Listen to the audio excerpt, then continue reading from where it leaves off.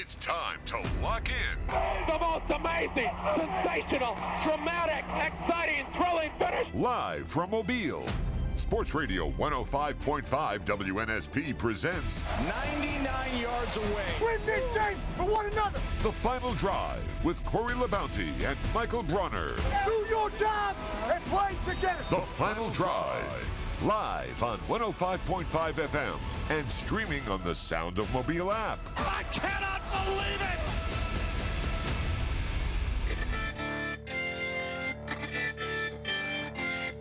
it! Good afternoon and welcome to the Final Drive on WNSP 105.5. I'm Corey LaBounty, joined behind the glass by Michael Brauner, and of course, we always welcome your phone calls at 251-694-1055. And again, don't forget, we do have our WNSP Days of Revelry. And when you hear the Mardi Gras montage of music, make sure that you're the third caller and you'll receive our WNSP swag bag here, and you don't want to miss out on that WNSP Days of Revelry. When you hear that Mardi Gras music, we'll have that swag bag for you. You become the third caller at 251-694-1055 is how you can reach us. Have an outstanding show scheduled for you today here on the Final Drive. And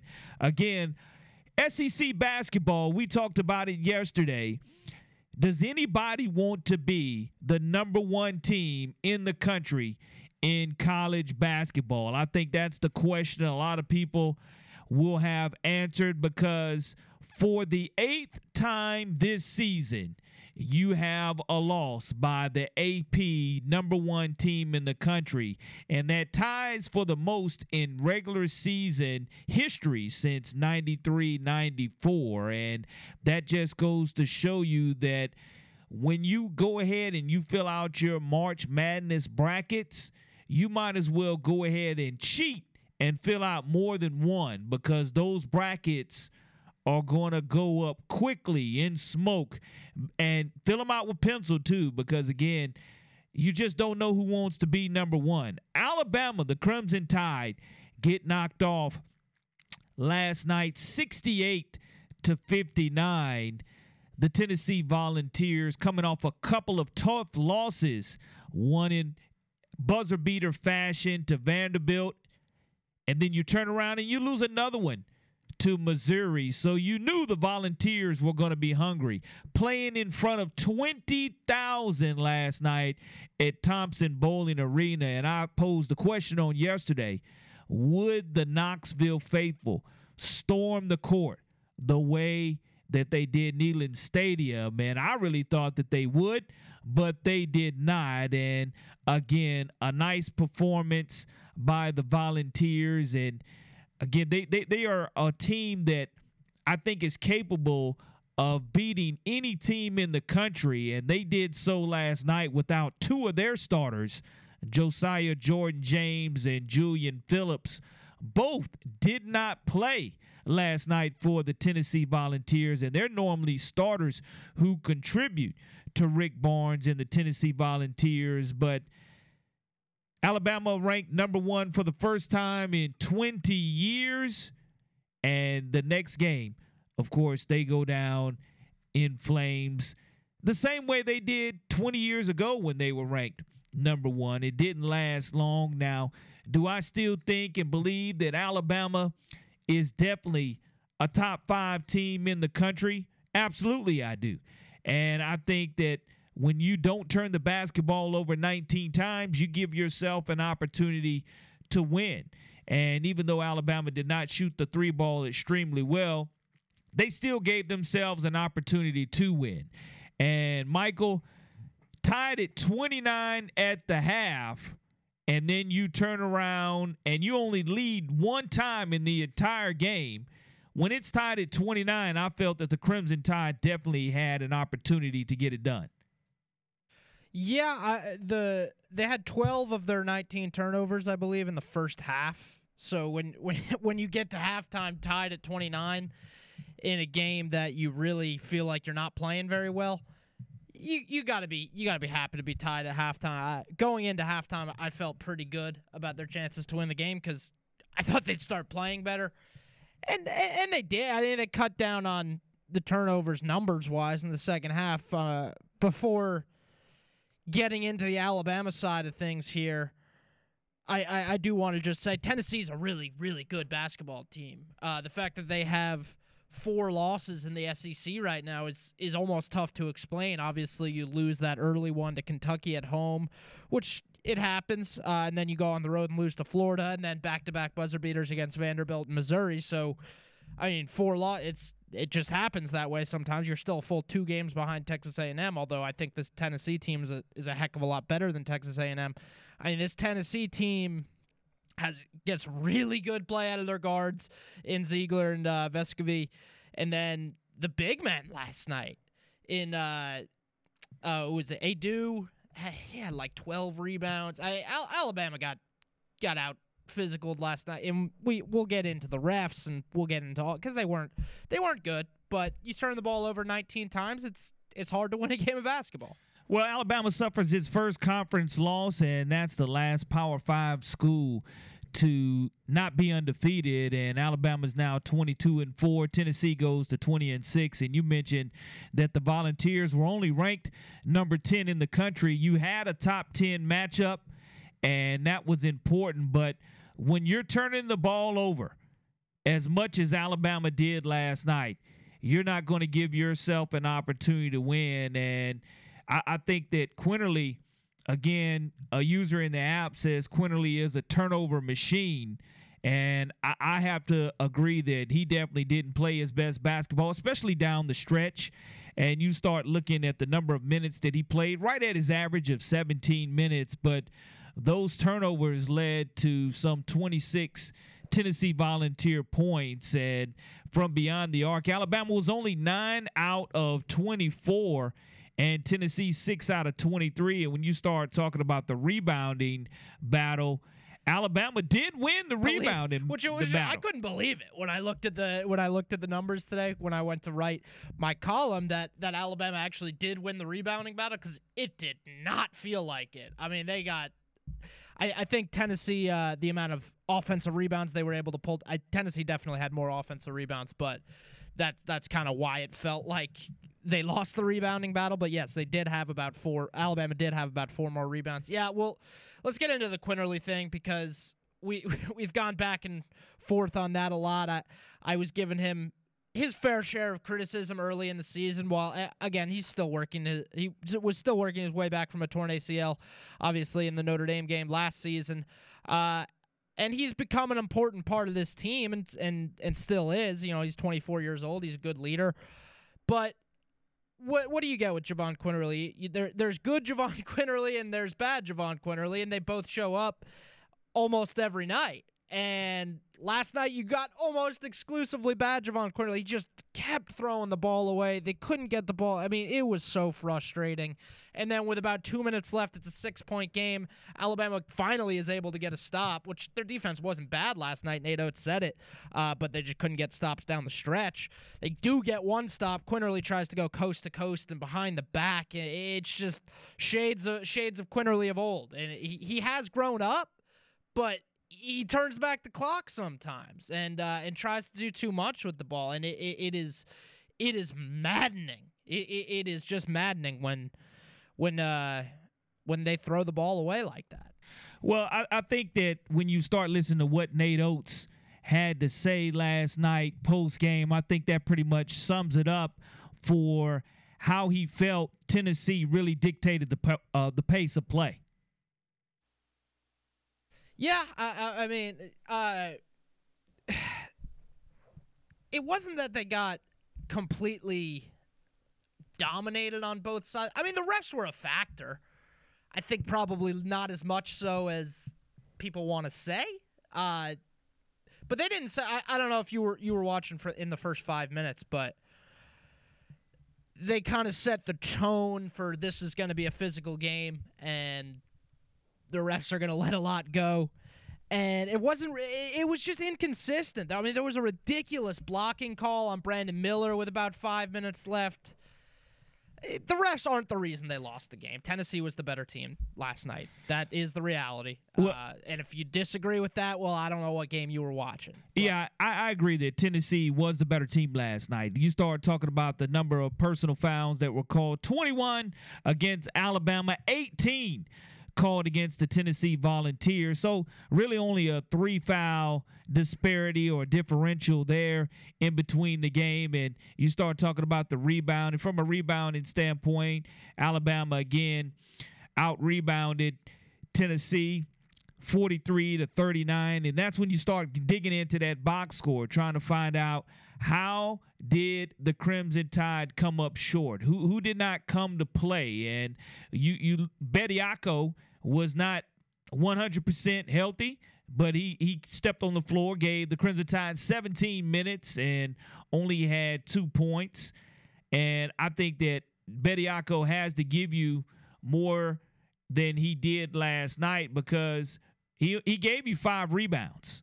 And I just think that if he's going to step on the floor and play 17 minutes, you're not going to get a double-double from Bediako. That's not who you're asking for. But when you start looking down on the bench, who do you call on? Because Burnett had 11 points last night. Burnett was great last night. He was probably the best player on the team last night. And Brandon Miller, we know that night in and night out, what you're going to get from the consistency of a lottery pick type player. But again, Nate Oates definitely summed it up in his press conference when he was talking about how physical the Tennessee Volunteers were.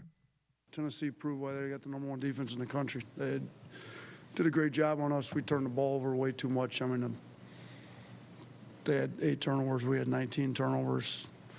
They scored 2, or we scored 2 points off their 8 turnovers. They scored 26 points off our 19 turnovers. To me, that's the biggest area of the game. And, it was their physicality. They got into our guards. We didn't handle it well. We obviously didn't do a great job preparing our guys to go against the physicality that was going to come with this game. The underneath out of bounds where we turned it over a few times. We coaching staff's got to do better. I got to do a better job getting us ready to play in a game like this. We only get them once. If we get them again, it'll be the SEC tournament. So hopefully we're better prepared to play against a defense like this. And, our guys have now seen it. I mean, there's a reason these guys are good. Yeah, there is a reason those guys are good. I mean, considering they lost 2 buzzy beaters to Vanderbilt as well as Missouri, you take away those 2 losses and you're 22-4. And those are 2 teams that you definitely on paper were going to beat. Now, the thing that disappointed me the most about Nate Oates' comments was he's ultimately going to, as the head coach, going to take responsibility. And that's what you're supposed to do as the head coach. But when you said you didn't have them ready to play, you didn't have them expected to play up to the physicality of Tennessee. And that's something knowing going in. That X is going to be, that bullseye is going to be on your chest. And I know he talked about saying that he had them ready in practice and couldn't simulate as far as his backup or his second string to simulate the physicality of Tennessee's players. But going in, you have to know you're going to take Tennessee's best shot, especially in front of 20,000 Volunteer fans. And that's what disappointed me the most about the Crimson Tide not playing their best game. Yeah, I mean, you knew they were going to get the best shot from everyone moving forward now, and that's been the case for the past couple of months now. It's just, I mean, they didn't get some calls they should have had, but Nate Oates is not going to come out and say that. He's not Eric Musselman, so he's not going to come out and openly complain about the officiating like Musselman might do. Texas A&M defeats Arkansas, by the way, last night. Arkansas was up 12 in that one, and so A&M keeps pace. By the way, A&M one game back in the and they have a tough schedule finishing. I think they play Tennessee and Kentucky. I think they got to go to Missouri. So we'll see if that final showdown in College Station will ultimately determine who wins the SEC regular season title, because I remember Alabama.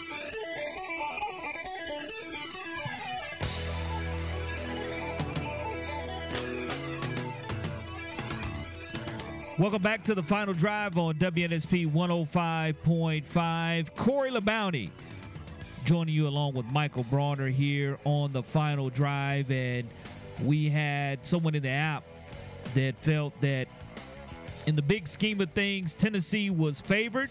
They were favored by 3. And I'm not unexpected that Alabama lost either. I would rather the Crimson Tide go ahead and get the loss out of their system and not be so much pressure going down the stretch. And I do believe that they will in their final 5 games. I know they'll be favored in probably 4 out of the last 5 that they finish and really control their own destiny. But what do you think? Will the Alabama Crimson Tide find a way to win a regular season SEC championship? We've seen them win the SEC tournament under Nate Oates, but having a regular season championship on top of being a number 1 seed going into the SEC championship is ultimately what you want. And we mentioned the parity. Texas A&M and Arkansas last night battling one another. Again, the scheduling gods favored great basketball if you wanted to see it, because everybody wanted to see the top 10 matchup between the Tide and the Volunteers. And then right after that, you got an opportunity to see Arkansas take on a great Texas A&M squad. And I think that those 2 teams are definitely going to get after it. So, Michael, when you look at, again, just not being able to finish around the basket, I think that was one of the big things that really was to the downfall of the Crimson Tide as well. No doubt. And a healthy Bediako probably makes a difference there. I think Nate talked about that a little bit in his post game, but again, it's like, let's have a little bit of perspective here. They were 12-0. They haven't been 12-0 in the SEC since 1956.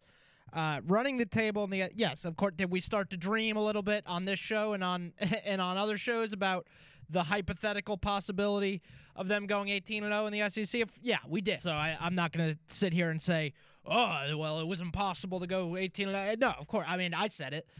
We've talked about it. But that being said, it's almost impossible to do, to go run the table and go 18-0 in the SEC. A game like this was going to happen. This is probably you could argue is the most difficult game on their schedule, a true road game against a really good Tennessee team.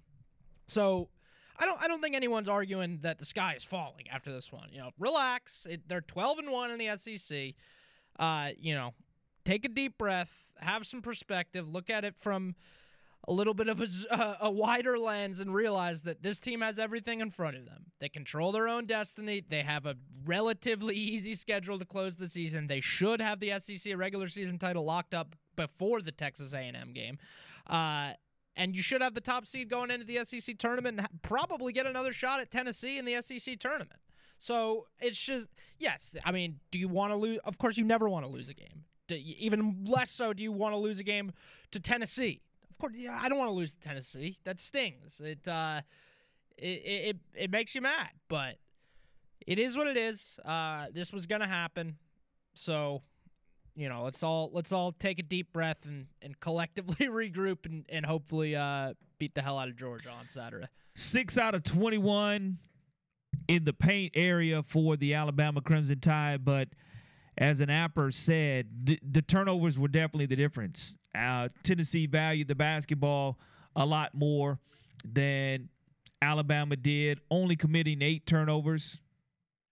And you look at the Crimson Tide digging into the box score, 19 for the Crimson Tide. And when you get outscored 26-2 in points off turnovers, that's exactly what you're supposed to do with those turnovers is find a way to get points off of them. And getting outscored 28-12 in second chance opportunities, I mentioned that Tennessee was out rebounded by the Crimson Tide, but when you do have that opportunity to score second chance points, you've got to get it done.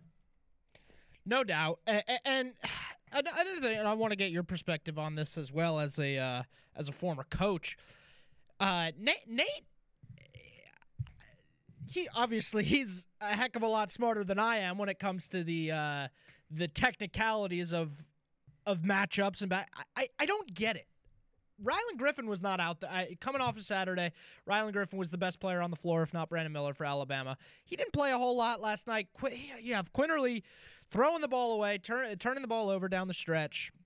Jaden Bradley was pretty good last night. Here's the thing with Jaden Bradley. He probably is as good as anyone on the team at getting to the rim, but you got to shoot better than 70% from the free throw line if you're Jaden Bradley for as much as he gets to the line. And while the numbers say 70%, it does not feel like 70%. I mean, I think he made 2 for 2 once last night, but it's almost, you can almost guarantee Jaden Bradley's going to miss a free throw every time he gets to the line. It's one of the most maddening things about this team. If he develops a 3-point shot next year and improves that free throw percentage, he's going to be a really, really special player. He was good last night. It's just I don't understand why Rylan Griffin wasn't out there more when Quinterly and Sears was struggling too. I don't get it. Well, I mean, you start talking about the free throw line. Bradley 10 out of 14 from the free throw line. Alabama 16 out of 20 for 80% capitalizing when the referees did make those calls. And we talked about the foul count and the disparity in the foul count. 21-18, only 3 foul differential. Alabama fouled Tennessee 3 more times. Now, again, as an official, what you want is consistency. You know, we said, somebody in the app said Bradley got mugged every time he went to the basket and no foul call. There were some bad ones. I love the fact that he was being aggressive and getting to the rim, man. I think that, you know, there were some times that Tennessee went to the rim too, and they didn't call some fouls. So I think that they were letting both teams play in the first half, and when the officials went to the locker room, they made the adjustments. But if you're going to let it be all-out warfare in the first half, let it be all-out war in the second half as well. That's what I love to see is the consistency, and I know you do have to make adjustments, and I know me speaking personally as an official, when you look up at the scoreboard and sometimes you see the disparity in the foul count, well, you say, well, who's being the more aggressive team? Why is there a disparity in the foul count? Well, sometimes there's a disparity in the foul count because one team is sitting there shooting from the perimeter and not being aggressive, and the other team's going to the rim every single time they get the basketball. So I think that is why you can see that foul disparity. But if you're going to let them play on one end, let them play on the other. And I think that's what the officials did do a good job of in the first half of really swallowing their whistles and letting them play. Tennessee's defense is nothing short of phenomenal. It's the number one. They're the number one defensive efficiency team in the country for a reason. There were so many possessions where Alabama's trying to get something going from, you know, the top of the key, and they're chucking up contested threes just because there's nothing else there. I mean, it's either that or try to get inside and turn the ball over again. Alabama was lost on offense for a lot of the night, and I don't know. I kept thinking that, you know, a Rylan Griffin, Damari Burnett was phenomenal last night. I don't know. It felt like they kept doing the same thing over and over again with Quinterly.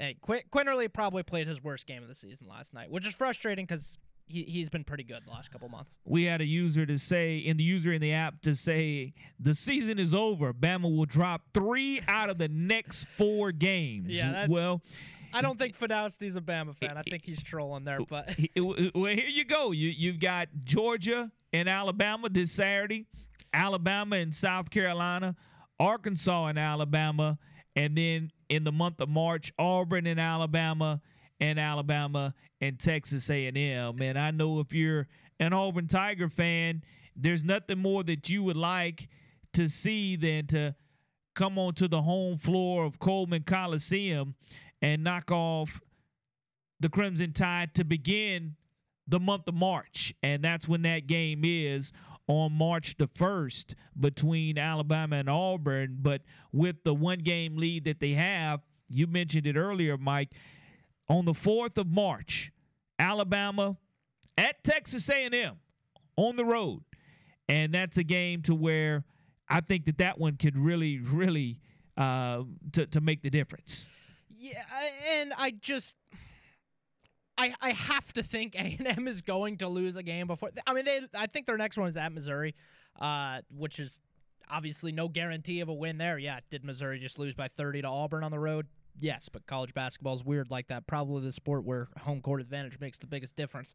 I mean, Missouri's a good squad, and I think that they also play Tennessee and Kentucky. So there are potential losses for A&M before the Alabama game. Whereas if you're Alabama, you gotta beat the heck out of Georgia this week. South Carolina's terrible.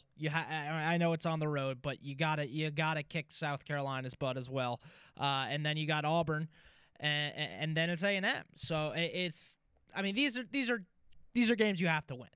Well, if you don't, I know that you dropped last night, and I felt that Alabama was going to drop one here down the stretch. I felt the best that they could do was probably 4-2 coming down the stretch, and you were thinking that Arkansas would probably go ahead and take care of Texas A&M last night, which did not happen, and give you that extra breathing room, because that's something that with Arkansas being on the road, you wanted to see if they were going to find a way to go ahead and win on that road and turn that corner, and it would have given Alabama that extra game cushion that they really wanted, and that didn't happen. And A&M has 3 of their next 4 on the road, and Apper says there's no way they win all of those games. They will drop at least one. And the best way to have it not matter, you take care of business against the teams you're supposed to take care of business again. You got I forgot Arkansas in naming that schedule, but again, you got Georgia, you got South Carolina, you got Arkansas, you got Auburn, and then it's A&M. So it's just these are games you have to win. These are games that are beyond winnable, and if you're a team that's truly the best in the SEC like they have been all season long, then it shouldn't be a problem. And I'm not going to make a mountain out of a molehill with this loss. I think they're going to be just fine. Yeah, they will be just fine. And will the Aggies continue to be just fine? That's a question that a lot of people want to know. Texas A&M at Missouri. Tennessee, the Volunteers are coming to Aggie Land. You have Texas A&M at Mississippi State, Texas A&M at Ole Miss, and then to finish their schedule again, Alabama, the Crimson Tide come to play Texas A&M. And will that be for the SEC regular championship on the 4th of March? Well, that's why they call it March Madness, and we'll find out early.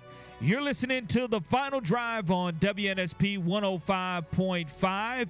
251-694-1055 is how you can reach us here on The Final Drive.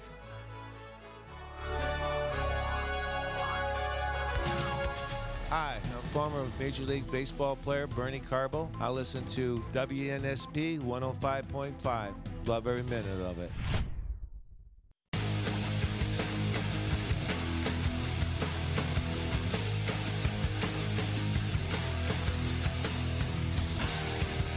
Welcome back to The Final Drive on WNSP 105.5. Corey LaBounty and Michael Brauner on The Final Drive this evening. And don't forget, we'd love to include you on The Final Drive on WNSP's Days of Revelry.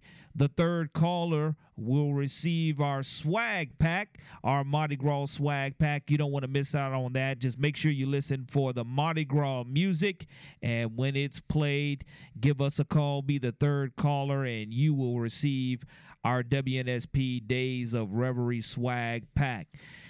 A lot of inclement weather going on throughout the state of Alabama, and it's caused postponement of some regional basketball experiences for those that are hooping it up across the state of Alabama. Earlier today, they were able to play a little basketball in Montgomery, and Enterprise was able to knock off the Davidson girls program, and that score was 45-41. And of course, Baker's boys were in action, and they won 53-41. And LeBaron Philon scored 32 points against the defending state champion Enterprise. And that's a big win for David Armstrong and his squad. Again, LeBaron Philon having verbally committed to Auburn University, only a junior, so we have another year to see him continue to marvel the crowds that he performs in front of. But a big-time win for the Baker Hornets over the defending state champions Enterprise, 53-41. Now, I mentioned the inclement weather. Well, Dothan and MGM's girls were supposed to play, and it will be postponed and will be played Saturday at the Crampton Bowl Multiplex. And wanted to touch on some girls basketball for sure, because again, when you start looking at traveling and preparing, I know when I was a high school coach, we would travel to Montgomery for the regionals or go to Birmingham for the finals. You would travel the night before and you would spend the night there. And that's exactly what happened to MGM, and they were scheduled to play this morning, but because of the inclement weather, again, we're not able to do so. But the Mary G. Montgomery Vikings, Lady Vikings, made a little bit of history, and their head coach, Matt Bosarge, joins us this afternoon. Coach, good afternoon, and I know it's been a chaotic 24 hours for you. It has been, man. Hey, I appreciate you having me on, Corey. But yeah, it's been something. It's been something for sure. The most expensive field trip to Golden Corral of all time is what I would call it. I love that, Coach. And again, it was probably a couple of trips to Golden Corral for sure, because again, you guys travel up on yesterday, and the same thing happens for your boys. They were scheduled to go ahead and play also, and that one was not able to be played. So Prattville versus MGM, girls 2:00 p.m. Crampton Bowl Multiplex on Saturday. And again, Dothan and MGM boys, Rovertus Kimball has done a wonderful job knocking on that door, trying to get into the Final Four as well. But talk about the excitement in Viking land, having both your boys and girls reach the regionals. Yeah, man, it's history for sure for us. We've never had both teams make it at the same time.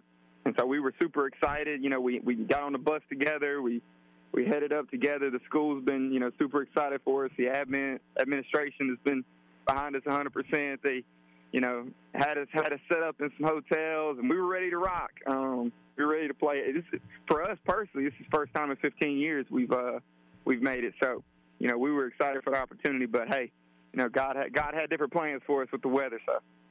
First time in 15 years, the Lady Vikings basketball program has had an opportunity to make it to the regionals. Coach, how many years have you been the head coach at Mary G. Montgomery? This will be my sixth year. This is my sixth year. 6th year at the helm there as the head coach. And again, yes, sir. Dothan versus MGM postponed and will be played Saturday at the Crampton Bowl Multiplex. Prattville, your opponent. Talk about the Prattville opponent that you were getting ready for, and how do you in your psyche go ahead and you what time of day was it when you got word that your game was going to be rescheduled and postponed until Saturday? Well, I could talk to you about that first. We found out literally halfway through the first game this morning. So Davidson and Enterprise, they're playing, and we were literally leaving the hotel, headed to the Garrett Coliseum to play, when we got a phone call and said, hey, the game's been canceled or postponed. So we were as locked in as we could be, ready to go when we found out. And so our boys team as well. Our boys team was going to play Dothan right after us, and we were all going to ride to the Coliseum together. And we were ready to go, but no. It definitely threw us for a loop. It took us a second to sort of gather it in, but we're gonna make the adjustments that we need to make and get ready, because Prattville is a very physical team. They're very physical. They've won a lot of games this year. we're going to have to play one of our tougher games if we're going to hang with them. They got, size, they got speed, but no, they're a good squad. It's a team with the Davidson Lady Warriors that you only lost to by 1 point in the area championship game. Of course, in Class 7A, there is no sub-region play, so you go from area championship straight to the regionals, and I know that was a tough 1 point loss because sometimes you like to play a familiar foe or someone that you're used to playing, very similar to what we're going to see on the girls' side in 7A in a different bracket with Foley and Daphne playing one another. But in this situation, I know that with the quick turnaround, coming back home, again, finding out in the first game of the day that you wouldn't be playing, how do you really regarner the attention of your team? Does it give you extra days in regards to getting more healthy for the contest, or what does it do? I honestly, I don't really know much in terms of an advantage, really, because I really believe we were ready to go today. And so, obviously you have another day. You can watch a little bit more film. You can get a few more shots up. But it's just one more day really in between. And in terms of getting healthy, we lost our team captain in that championship game against Davidson to a pretty severe knee injury. So she won't be back regardless. But, in terms of, the advantages for it, it's not a whole lot. I mean, we can watch a little bit more film, but honestly, I've watched so much film, I got it coming out of my ears at this point. So we just want to play. Right.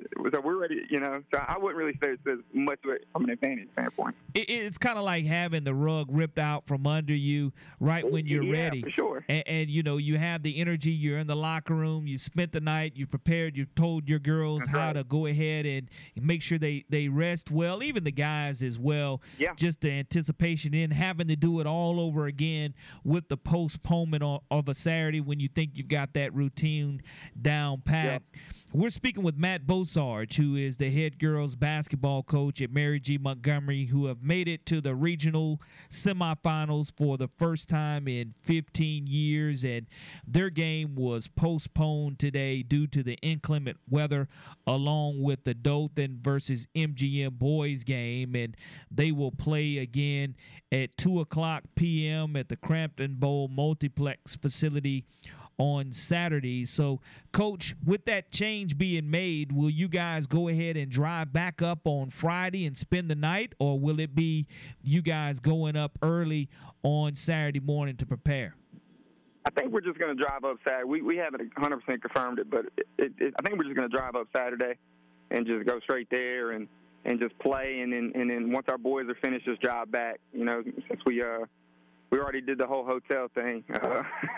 I think we're just going to make the trip there and come back afterwards. I understand, Coach. Well, again, congratulations on a historic season. And I know you mentioned you did have an injury to one of your players that did sustain a knee injury. I want you to go ahead and have an opportunity to shout out the young ladies that have helped you this season so far, whether it be your team captains or whether it be other young ladies that you want to give a shout out to. I appreciate you giving me that opportunity because, man, they deserve it. We started off the season 0-3. UMS Wright kicked our butt to start the season, and then we had a couple injuries here and there. And then our girls really, they just came together, man. They got on a roll. We played team basketball.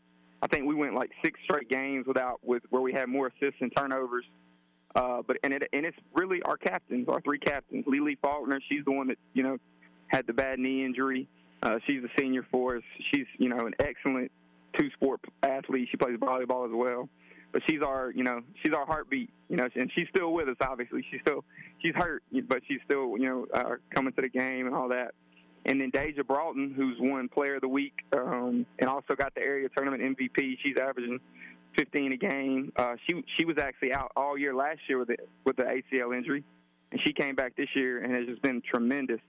And then Ivy Klesmer is our other big time player. She's also averaging right around 15 a game. She just won Player of the Week. As well, the Kiwanis Club Player of the Week, and we just got a lot of kids, man. They play their butts off on defense, and we can shoot it a little bit. So that's how we kind of kind of had our success this year. But I appreciate you giving me a chance to give those girls some love because they definitely deserve it. Without question, Coach, it's my pleasure here on the Final Drive to go ahead and, again, to support local. And we have plenty of local products that are playing. Unfortunately, no softball or baseball today because of the inclement weather. All MCPSS after-school activities canceled. And you guys just be safe on your way home. And thank you for joining us on the Final Drive, Coach. Appreciate you having me, Corey. Talk to you later, man. You're listening to the Final Drive on WNSP 105.5, and give us a call, 251-694-1055. We'd love to hear from you here on the Final Drive. Hey, this is Amari Cooper. You're listening to Sports Radio WNSP.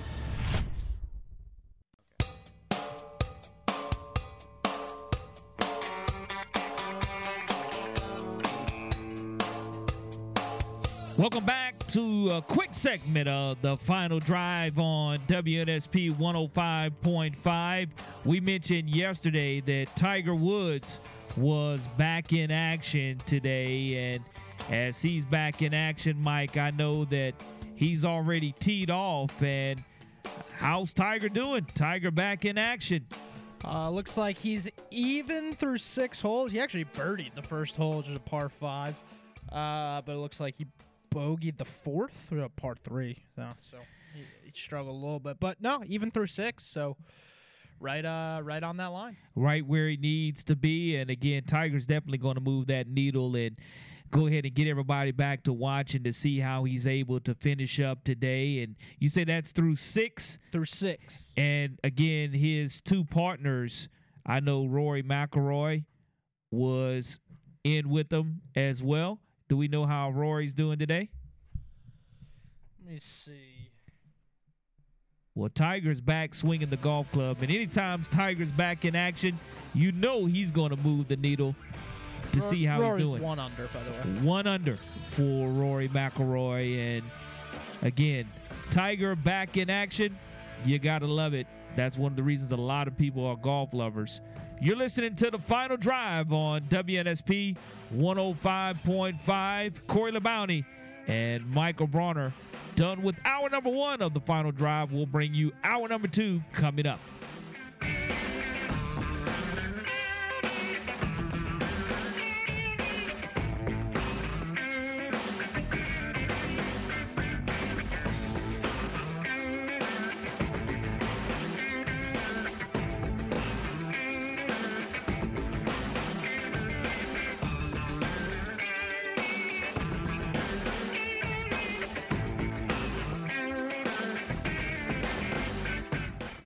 It's time to lock in.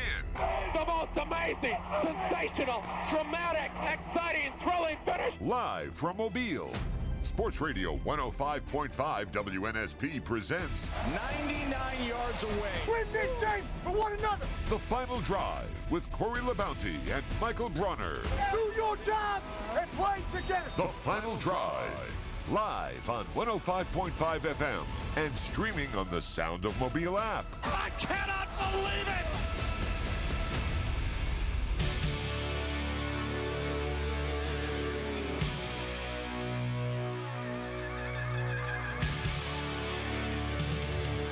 Welcome back to the Final Drive on WNSP 105.5. I'm Corey LaBounty along with Michael Brauner joining you on this Final Drive. And it's that time of the year to where we're talking baseball and softball getting ready to start. As we get ready to start March Madness, that means that we're going to have 3 or 4 great months of collegiate baseball, and a team that made it all the way to Omaha last year and played in the College World Series were the Auburn Tigers. And a senior baseball writer for the Auburn Daily, Lindsey Crosby, joins us here on the Final Drive to talk about the Auburn Tigers and more. Lindsey Crosby, good afternoon, and thank you for driving us on the Final Drive. Hey, Corey, thanks for having me today. Appreciate it. Let's talk about where Auburn can go in the standpoint of baseball. You make it to Omaha and the College World Series 1 year ago, and didn't do it the easy way. Did it the hard way and found a way just to scrap and claw. And again, with this being a new season and a new team, talk about the expectations coming into this 2023 season. Yeah, Auburn's in a really interesting situation where from the outside, expectations aren't that high for the team because of how much talent they lost. You go to Omaha, driven by co-SEC Player of the Year Sonny DeShera, the breakout transfer from Samford. But you also lost 8 players to MLB in the draft. You lost 3/4 of your starting rotation. You lost your 2 key relievers, including co-saves leader in the SEC, Blake Burkhalter, and you lost 3 of your 4 starting infielders. And so this team entirely believes they are going back to the postseason and that they have a good chance to host a regional. But as we sit here the day before the season starts, no one has ranked Auburn, and everybody says there's a lot of talent. Butch Thompson deserves the benefit of the doubt, but we just don't know how they're going to replace everything they lost. And so it's almost an enviable position to be in, right? Because people don't expect a ton out of Auburn. A lot of predictions to come in 5th or 6th in the West. And so it kind of gives them the ability to sneak up on some teams and maybe win some series that maybe people didn't think they would. A 3-game series getting started tomorrow at Plainsman Park against the Indiana Hoosiers. And then you start looking at their overall schedule before you jump in to SEC play. There's some great matchups before March 18th hits and they open up against Arkansas. But the SEC as a whole in the preseason, when you start looking at it, if I looked at it and glanced at it correctly, 7 out of 10 teams being ranked in the top 10 in the preseason poll, and Auburn playing peekaboo on the outside looking in, just as you mentioned. Yeah, it's definitely not an easy schedule going through the SEC. And Butch Thompson, the head coach, likes to call this the best amateur baseball in the world. But you have a bunch of top-rated teams, and the hard part is all 5 of your SEC road trips are to ranked schools. You get a couple unranked schools at home, but even 2 of your home series, you have number 1 overall LSU, who brought in the best transfer class, who brought in the best prep recruiting class, who are preseason number 1, expected to win the whole thing. And then you have Texas A&M, who are also a top 5 program. So it's funny, you do all of that, and it's like, okay, SEC is hard. Let's do a non-conference schedule of a Power 5 school in Indiana. Let's take a trip on the road to L.A. to play University of Southern California. Let's bring in Lipscomb, who was a feisty team last year. Let's bring in Southeastern Louisiana, who was a postseason team. They came to Auburn for the regionals last year. And so this is Auburn trying to build the case using RPI that provided they handle business at home, they steal a series or 2 on the road, they're trying to say we deserve to host a regional because we played a difficult schedule and, hopefully come out of it with 35 wins still, or 36 wins. So give us a regional versus making us go on the road. And I think that's huge. Anytime you can have a regional that's in your own backyard, you look at the support that was given when Auburn is playing Oregon a year ago. But they're going to jump in after they start that series with Arkansas on March 17th. They're going to jump right out and play a 1-game series at Riverwalk Stadium against the South Alabama Jaguars on March 21st. Yeah, something Auburn likes to do is, 1, keep some of these midweek non-con games in the state. Not every single one of them is. They're going to Georgia Tech for a home-and-home. But they like to do a lot of these games in-state, and they like to do it in a neutral site. So they're going to play at Riverwalk Stadium against South Alabama. Next week on Tuesday, they'll play a matchup against North Alabama in Toyota Field in Huntsville, home of the Trash Pandas. And then they'll play Samford later in the year at the Hoover Met, which is really just a tune-up for the SEC tournament. But Auburn likes to go on the road for some of those midweek games because it helps them in the RPI, and you can kind of showcase what your guys can do in a minor league ballpark because the goal is to get these players to the minor leagues. So it's an interesting strategy. I appreciate the fact that they'll go on the road, but the beat writer part of me doesn't appreciate the fact that I got to make a long drive there and back on a Tuesday.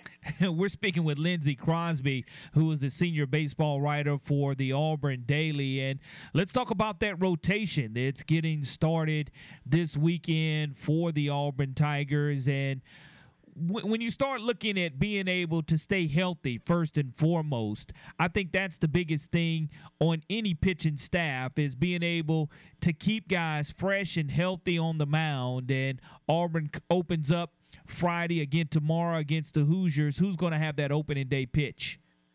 So first pitch tomorrow belongs to Chase Alsop, the sophomore righty out of Dothan. Worked entirely in relief last year, but one of those traditional higher velocity righties, getting the first start of his collegiate career. Talked to him this afternoon. He's very excited. One thing that he didn't necessarily think about until we asked him today is the starting pitcher gets to select the uniforms the team wears.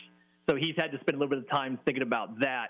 But he said he's looking forward to getting a chance to take the ball on day one and hopefully get Auburn in position to win the series early because game two is returning starter Joseph Gonzalez.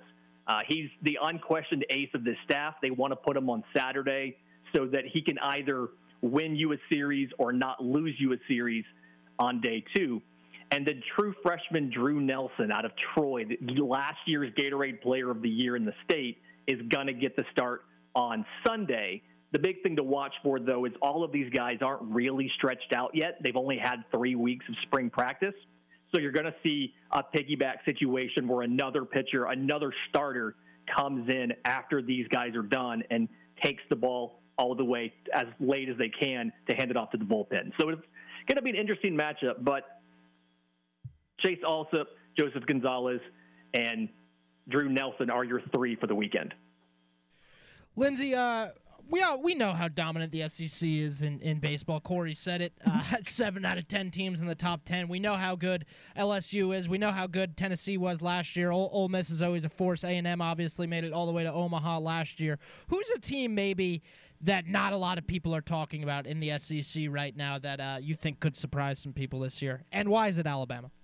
I was about to say, Alabama's the team that I'm thinking about on this one, simply because you can't overstate the importance of experienced pitching in the SEC. They returned their top 4 starters. So Garrett McMillan, Jacob McNary are 2 guys that performed well last year. But the 3rd and 4th starters, Grayson Hitt and Ben Hess, they're really the ones that made the big jump in improvement. Grayson Hitt added a cutter. Ben Hess had a kind of a jump in velocity up into the mid-90s. And so whenever you have 4 good quality starters like that where you can weather an injury or a little bit of poor performance, it really sets you up for the grind that is the SEC. And then, of course, Andrew Pickney, the outfielder, the lineup looks much deeper. He's going to have protection, things like that. And I think he's going to be a candidate for SEC Player of the Year if he improves as much as we think he did over the fall. One of the things that I love about the Auburn Tigers, especially 1 year ago, is it does have a little Mobile, Alabama flavor in it. When you start talking about Parker Carlson from Faith Academy and Nate LaRue from McGill-Tulane, I think that these guys, when you add freshman Cameron Keyshock from Spanish Fort, Alabama, along with Connor Copeland, there's just a lot of local flavor here on that Auburn roster that Butch Thompson has assembled, and they're quality players that are really, really getting valuable time at any position for the Auburn Tigers. Yeah, and Nate LaRue is the big one there. Big get out of McGill-Tulane there in Mobile, and he had a chance to go pro last year, turned it down to come back to Auburn. I actually have him as my breakout guy on this roster. And right now, the 2 big names you're hearing about on the Auburn Tigers roster for the MLB draft is shortstop Cole Foster and pitcher Joseph Gonzalez. But my prediction, by the end of the season, Nate LaRue will be the higher drafted of anybody who's draft eligible. Phenomenal defense, one of the best arms in the SEC, does a great job at holding down the running game.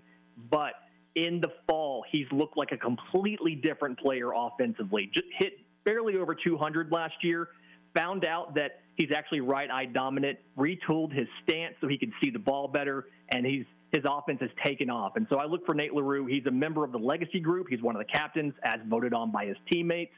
And he really brings that Mobile attitude, that blue-collar work ethic to this Auburn Tigers roster, and I look for him to have a huge season as the starting catcher for Auburn.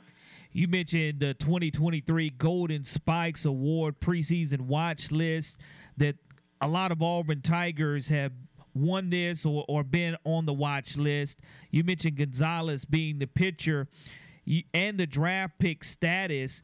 Talk about, again, Gonzalez, why people are really highly favored on him even being on a watch list for this Golden Spikes Award. Yeah, so Joseph Gonzalez, the big thing with him is he knows his game, right? Has a bigger stature, 6'4", 230, but he specializes in not allowing hard contact. Throws a sinker, throws a slider, keeps the ball down.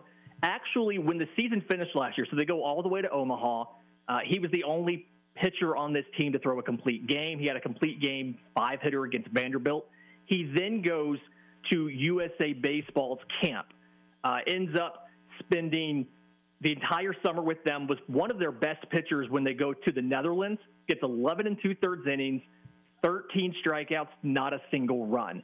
And so the velocity doesn't blow you away. He's not a guy like a Casey Mize, who was #1 overall pick and would strike out 15 guys in an outing.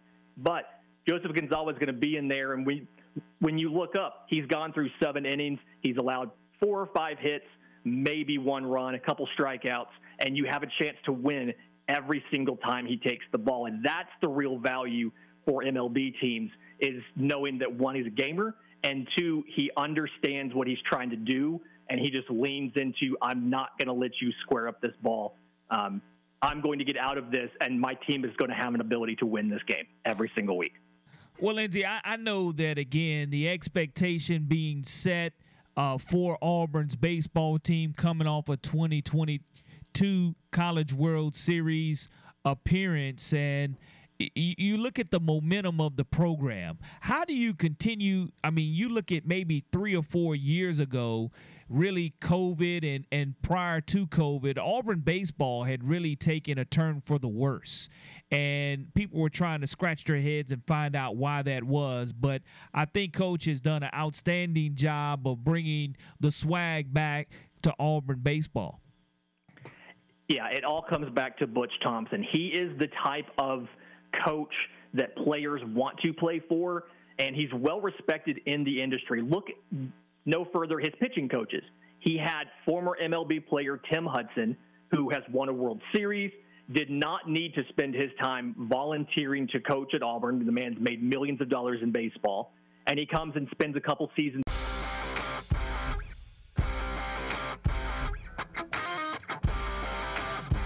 Welcome back to the Final Drive on WNSP 105.5. Corey LaBounty here, along with Michael Brauner, help you on your final drive to the house or wherever you may be going. We want to thank everyone for giving us a call here at 251-694-1055. And again, don't forget our WNSP Days of Revelry. You want to make sure you listen and tune in for that Mardi Gras music that Michael Brauner plays, so you have an opportunity of winning a swag bag from WNSP. And don't forget tonight, game day at the Mitchell Center. The South Alabama Jaguars will be taking on Southern Miss, 7 o'clock p.m. And again, it's a huge game for the South Alabama Jaguars. Richie Riley and the guys at 13-14, taking on the conference leader, the Southern Miss Golden Eagles, at 23-4. And it'll be interesting to see if South Alabama, how they respond tonight. Southern Miss favored by 1 point, but these two teams met earlier this season, and South Alabama battled them. It came down to the last minute and a half of that game, and the Jaguars trying to get back to 500. They would be 14-14 if they're able to find a way to come away with this win. And Michael, it's a much-needed win for South Alabama to come away with here if they're able to go ahead and win at home to get some momentum trying to move into the conference tournament that's only a couple of weeks away in Pensacola. Yeah, you said 1 point. They're only 1 point underdogs tonight, huh? 1 point underdogs. So again, and it goes back to again Southern Miss being 23-4 with that outstanding record, 12-2 in the conference. Yeah, I've got it over here as close to almost even at this point with the little bit of a line shift. So yeah, that that just speaks to home court advantage in college basketball. Alabama was underdogs last night. It just, like I said earlier, it's the sport where home court advantage makes the biggest difference. Well, you definitely want to wear white to the Mitchell Center today to support the South Alabama Jaguars, and the Jaguars in 10th place currently in the Sun Belt Conference. And you look at the games back of Southern Miss. There's 6 games back of Southern Miss, but only a kind of a log jam there because you have Georgia Southern, App, Louisiana Monroe, all 5 games back, and South Alabama being 6 games back, having an opportunity to try to move up in the conference tournament standings, and that's exactly what you want to do if you're Richie Riley and the Jaguars, because when you look at what you have left, it's going to be imperative that you win all your home games here on out. Southern Miss at South Alabama tonight at 7 o'clock. Louisiana Monroe at South Alabama on Saturday. And then South Alabama travels to Texas State and then takes on the Cajuns of Louisiana. So only 4 games remaining for the South Alabama Jaguars, 2 at home. Richie Riley and the guys trying to get back above 500. We'll continue with the Jaguar theme here as Mark Calvey, the head baseball coach of the South Alabama Jaguars, joins us next to talk what about his expectations that he has and the Jaguars getting their season started tomorrow as well. You're listening to The Final Drive on WNSP 105.5. This is Andrew Zhao, Alabama former quarterback. You're listening to WNSP 105.5.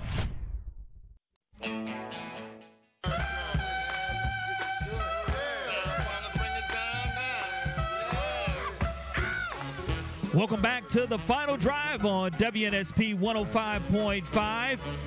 I'm Corey LaBounty along with Michael Brauner behind the glass. And don't forget that Mardi Gras music means that you can get a WNSP Moe's gift card by being the 3rd caller here on WNSP 251-694-1055.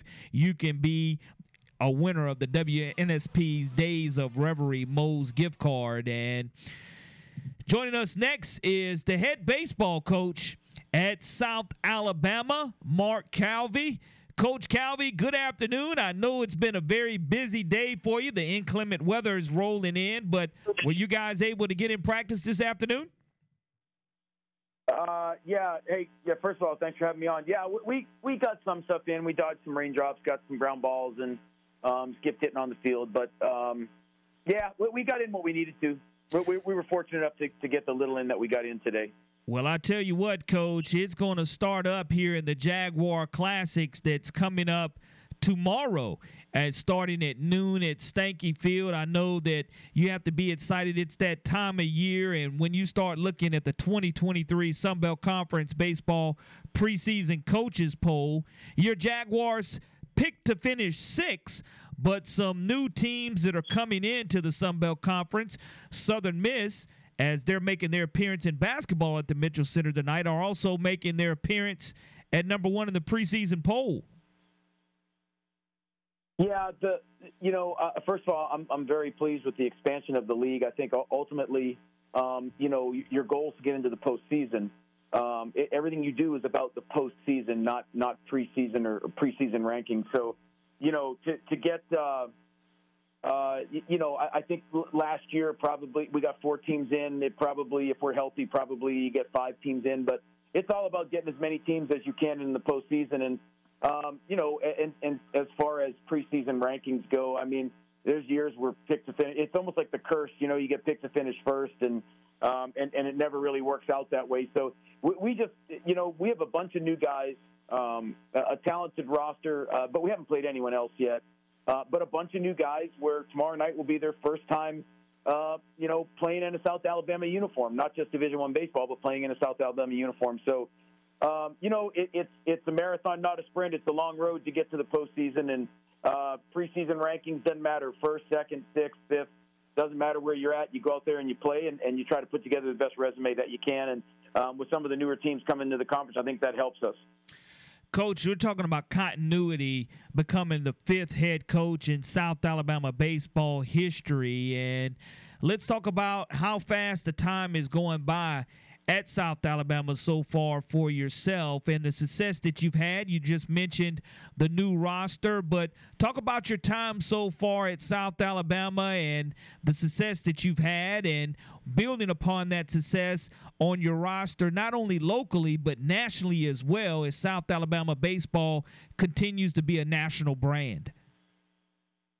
Well, you mentioned it earlier. This is year 13 for me, and time has really flown. I remember, speaking to Dr. Urban on the phone when I was an assistant at South Carolina. It seems like yesterday. It really does. And here I am, getting ready to start up year 13 as a head coach tomorrow. So, when you love what you're doing and you work with great people, it's really not like coming to work. It's like anything else. You have ups and downs, and it's baseball, and it's a tough sport, and you're dealing with a lot of different things, but this has just been a phenomenal 13 years, again, with a lot of highs and some lows like anything else, but a lot more good times than bad. And, I'm looking forward to getting out on the field tomorrow. This is one of the newest teams I've had probably, since maybe year 12, or 2014. So, I'm looking forward to getting a bunch of guys out there and some returners and some new guys and watching them play. We're going to run some different combinations out there in the lineup. We have a couple pretty good hitters nicked up right now at first base. But, for the most part, some guys that were injured last year on the mound that hurt us significantly are back and trending upwards, and Jeremy Lee and Sam Knowlton and Zach Harlan. So we're pleased with where they're at right now. So I'm looking forward to cranking the season up tomorrow. Scheduled tomorrow, Northwestern State at South Alabama at 6:30 p.m. and then a doubleheader on Saturday as part of the Jaguar Classic at Eddie Stanky Field. 3 o'clock p.m., you'll play Eastern Kentucky. And then, of course, Sunday, you have the UAB Blazers coming into town. And when you're able to get this many teams in some type of Jaguar Classic that has been held on the campus of South Alabama a lot, it gives other teams a chance to see your facilities and really to stay in Mobile and be a part of the great brand of baseball and the tradition of baseball and a great rich history that South Alabama has. That's true. We're very proud of our facility, and I think, opening the year, a former assistant of mine here is now the head coach at Eastern Kentucky, and it could be 17 degrees up there. It makes a lot of sense for them to come down. It's warmer here than it probably is in Natchez, Louisiana as well on a cold. Now, it's going to be chilly tomorrow, but I think we have 4 great teams, coming into this tournament, all postseason worthy, no question about it. I know Eastern Kentucky won 37 ball games last year, and they have to a large degree, they have a lot of those kids back. So it should be a really good field. We're excited to kick it off tomorrow. The roster, I think, is very important too, because people want to be able to put their thumbprints. And locally, you have a lot of guys from Mobile, Baldwin County on your roster, but a lot of talent from community college as well. I ask coaches this: has the transfer portal, we know what it does in football and we've seen what it does in basketball, and has it really affected baseball the same way it has the other sports also? Absolutely. It really has. For us, and it has across the country. I can speak to us, though. We've been the beneficiary of some pretty good players that went into the transfer portal.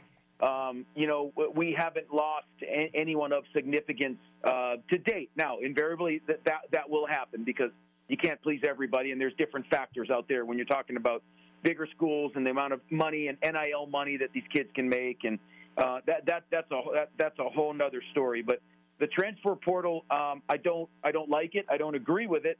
But it is what it is, and it's part of your recruiting. We have signed some pretty good grad transfers out of there last year. Charles Middleton and Miles Symington. We've signed some guys that satisfied their eligibility at their former schools and graduated, and wanted to come here for their last year because they had that that extra year because of COVID. This year we were fortunate enough. We picked up a couple really good transfers in the portal in Austin Thrasher from University of North Alabama and Robbie Petrossi from Old Dominion, hitting the heart of their order, 4 or 5 hole for them, left-handed hitter, right fielder, DH. And Micah Morgan, who's a local product, who was Division II Player of the Year from Spring Hill College right down the road. So we have gotten more than what we've lost in the transfer portal, but it's all about, kind of needs, what you need, and then you got to have the right fit.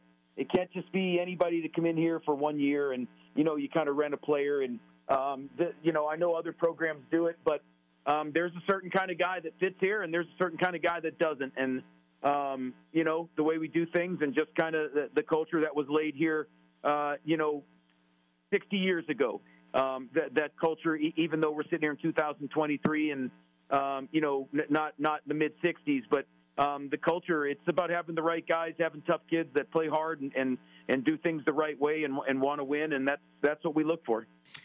Well, I tell you, one thing on your schedule you look for, you're bringing in Nebraska, Iowa, and March 14th, you have the Alabama Crimson Tide come into Stanky Field. What goes into your scheduling? Because I know so many times in March Madness in basketball, you're looking at RPI, strength of schedule. Were you on the bubble? Did you do enough?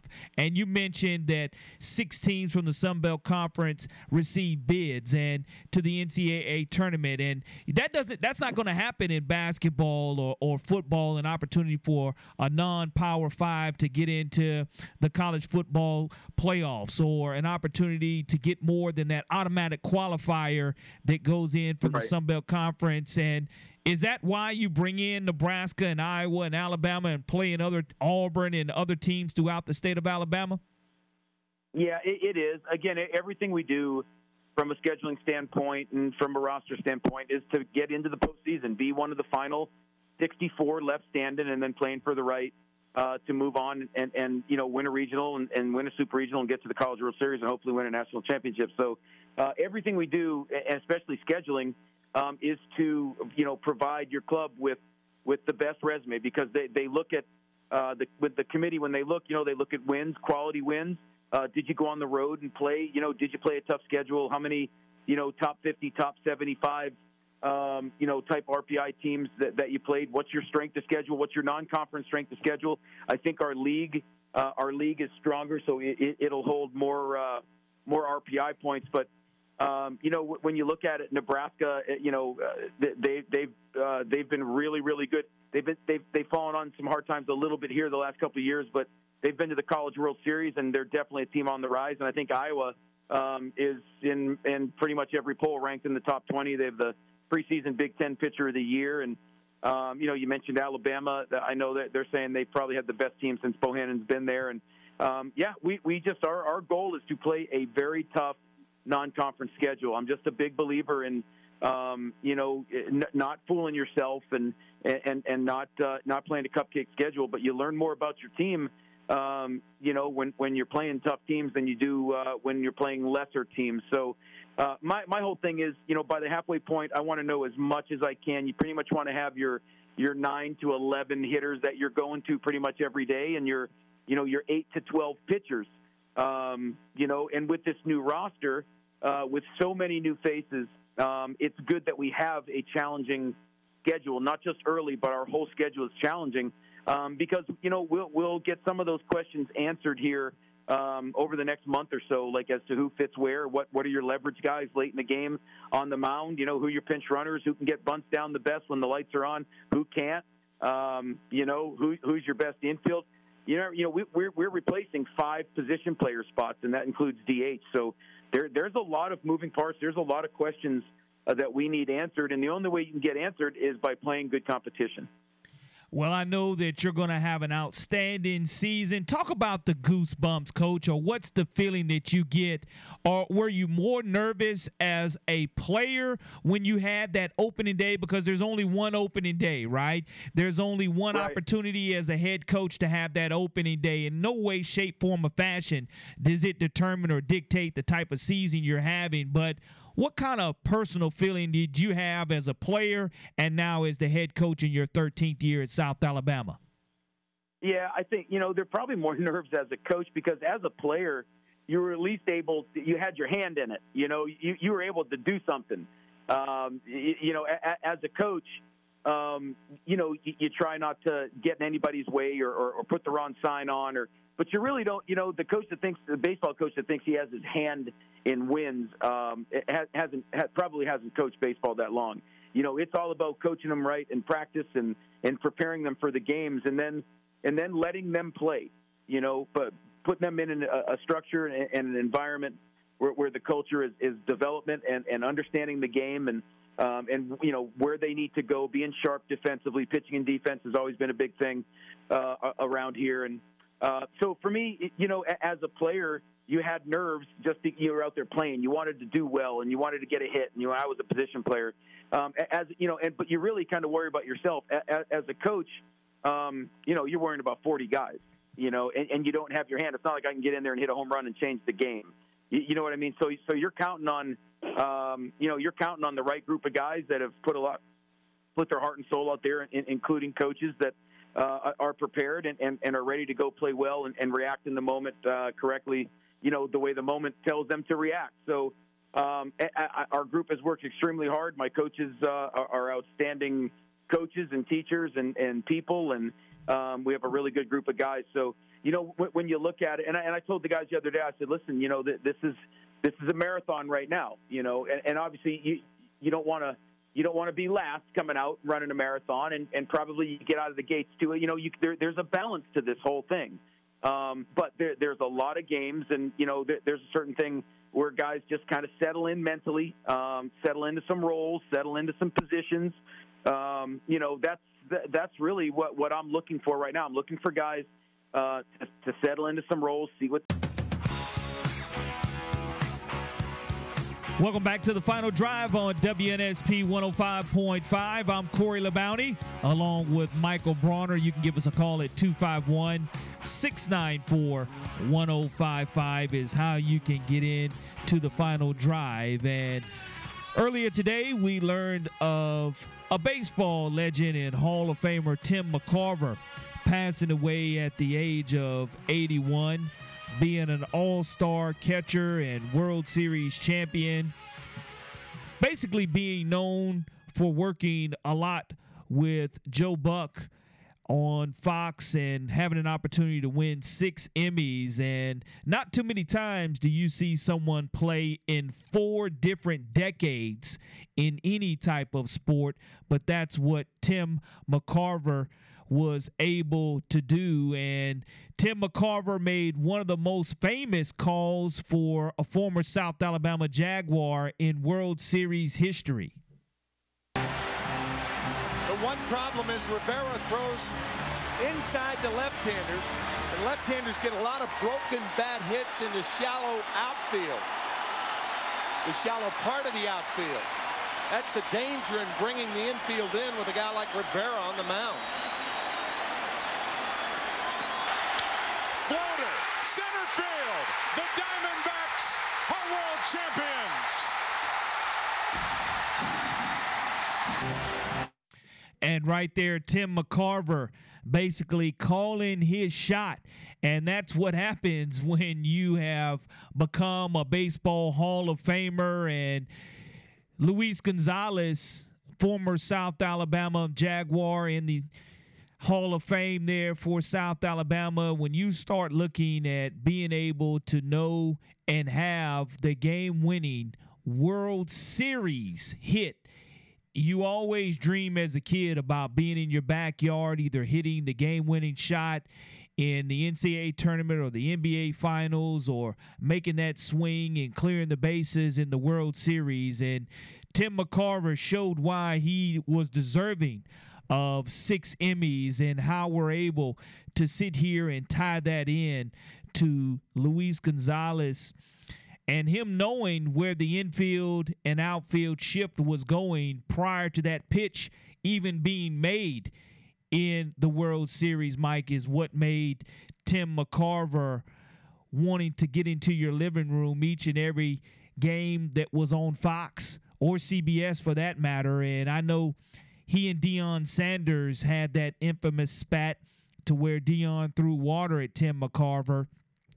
And Tim had been critical of Deion Sanders playing both baseball and football for Atlanta. But Tim McCarver, a true legend, baseball Hall of Famer, passes away at the age of 81. The final drive on WNSP 105.5 with Corey LaBounty and Michael Brauner. We'll be talking Tide and Tigers next, coming up on the final drive on WNSP.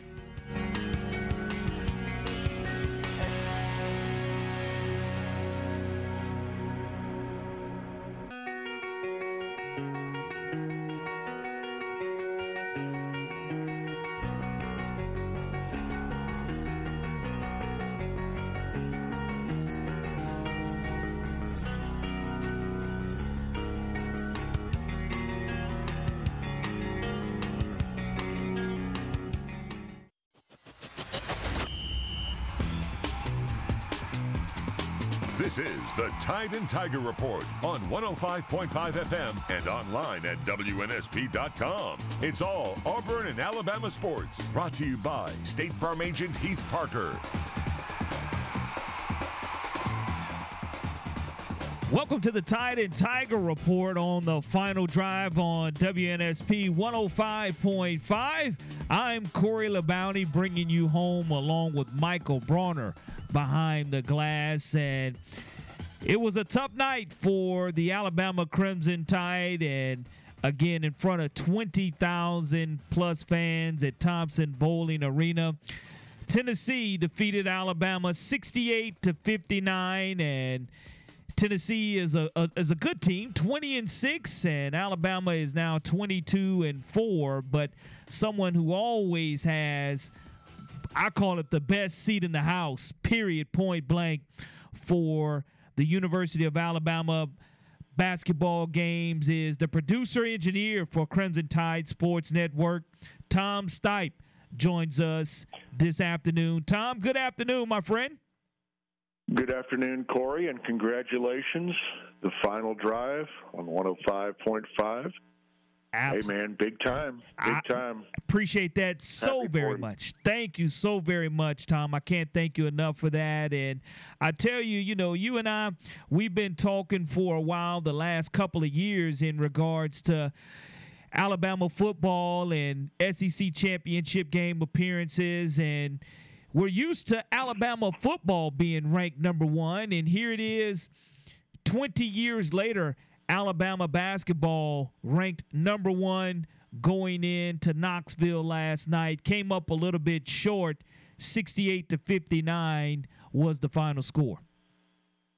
Yeah, and the thing you got to remember is Tennessee's really a good team. That's a top 10 type team that had lost a couple of heartbreakers at the buzzer. This could have very easily been a 1 versus 2, 1 versus 3. And you know, this is basketball. You don't win them all. You're trying to play your best basketball in mid to late March, and I feel very confident that Alabama will be still playing basketball at that point in time. But you know, a game like this against a tough and gritty team that really guards you. I mean, Tennessee, defensively, most of the metrics have them number one in America defensively. And in a tough place, it's a good experience. I mean, Bama's going to have to play a game like this again. It could very well be against these guys in the finals of the SEC basketball tournament in Nashville. But somewhere in the NCAA, you're going to run across a physical team, and maybe the officials swallow the whistle a little bit, and you got to go play. So it's a learning experience, and you like learning with a win, but again, this is hoops, and this loss doesn't necessarily hurt anything. Tom, before we keep talking about last night's game, I want to ask you a little bit of a general question about working with Chris Stewart, because I'll give you a little peek behind the curtain. Corey and I do our show until 6 o'clock, so obviously I wasn't able to get right in front of a television by tip-off, so I was driving home listening to y'all's broadcast last night. And Chris, he had me so fired up, really, in the first 5 minutes of the game. I think Brandon scored on Zakai Ziegler early, and Chris Stewart just says, "We'll take that matchup all night long." I started slapping my steering wheel. Man, I mean, what is it like working with someone who can get so fired up like that? Well, I tell you what, if you've ever watched the Facebook Live cam at our home games, we all get fired up. And one of the things that I kind of pride myself in, our broadcast is not just overly homer like some are, but it is absolutely apparent that we care very much what happens to the guys in crimson and white. And, we're basketball fans. We're basketball people. And certainly football is the bread and butter, but, man, we're in a daggum SEC championship race right now. Of course we're going to get excited about it. And it is, I think, part of telling the story, part of what makes, if we can get you to slap your dashboard, that's a good thing. We're talking with Tom Stipe, who is the producer engineer for the Crimson Tide Sports Network. And Tom, when you start talking about that Crimson Tide Sports Network home broadcast, because again, when that camera is facing you guys and you get a chance to, whether you want to mute the sound on the television or whether you're away from the television or just on Twitter or Facebook, and you get a chance to log into that Crimson Tide Sports Network, the excitement that you guys have, because it's just all you can see is maybe the first two rows that are behind you, but mostly you guys, whether it's coming out of timeouts and we hear you introducing and going to the sideline reporter or just introducing the stations that are flagship stations for the Crimson Tide.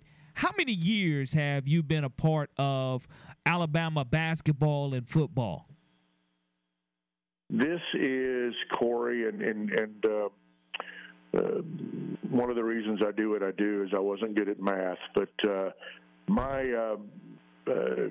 count is that this is year 39 for me.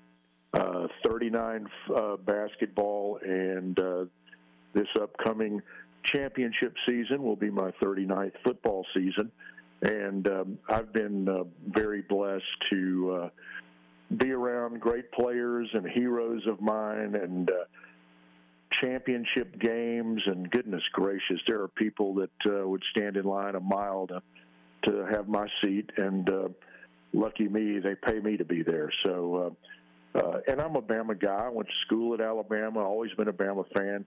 I was talking with Chris the other day about something somewhat unrelated, but I used the line that when I was a little kid, I was trying to throw a football left-handed because of Kenny. Yes. And that's how long I've been a Bama fan. The Snake Kenny Stabler, of course, our listeners here around the Foley area will never forget the Snake and all that he's meant to the University of Alabama. And again, Alabama had the game tied at 29 at the half. So as Chris Stewart says, let's start over. It's 0-0, and we're going into the second half expecting the Alabama Crimson Tide to probably shoot the three ball a little bit better than they did, and Brandon Miller didn't have one of those stellar games to where it's 27, 28 points. Alabama does win the rebounding war, so with that being said, I thought that once Alabama, and again, the score 68-59, free throws down the stretch, not being indicative of how close that game was within the last 2.5 minutes. Yeah, I mean, it was clearly. Tennessee's largest lead was at the buzzer because of the garbage points and the free throws and what have you. But I said at halftime, man, after the way the first half was played, to be tied, I felt pretty good about things. But the thing that gave me pause was we were turning it over again. Tennessee forces a lot of that. They are so good defensively, and you just kind of feel like you're never going to really get on a run and get in the flow offensively. And they slowed it down. We are never going to want to play a game in the 50s and 60s. That's just not who we are. That's not the DNA of a Nate Oates coach team. So we kind of played the game their way at their place, and even though you're tied at the half, you don't feel great about stuff. And I was happy to be where we were, but from what I had seen in the first half, I knew we had our hands full, and we did.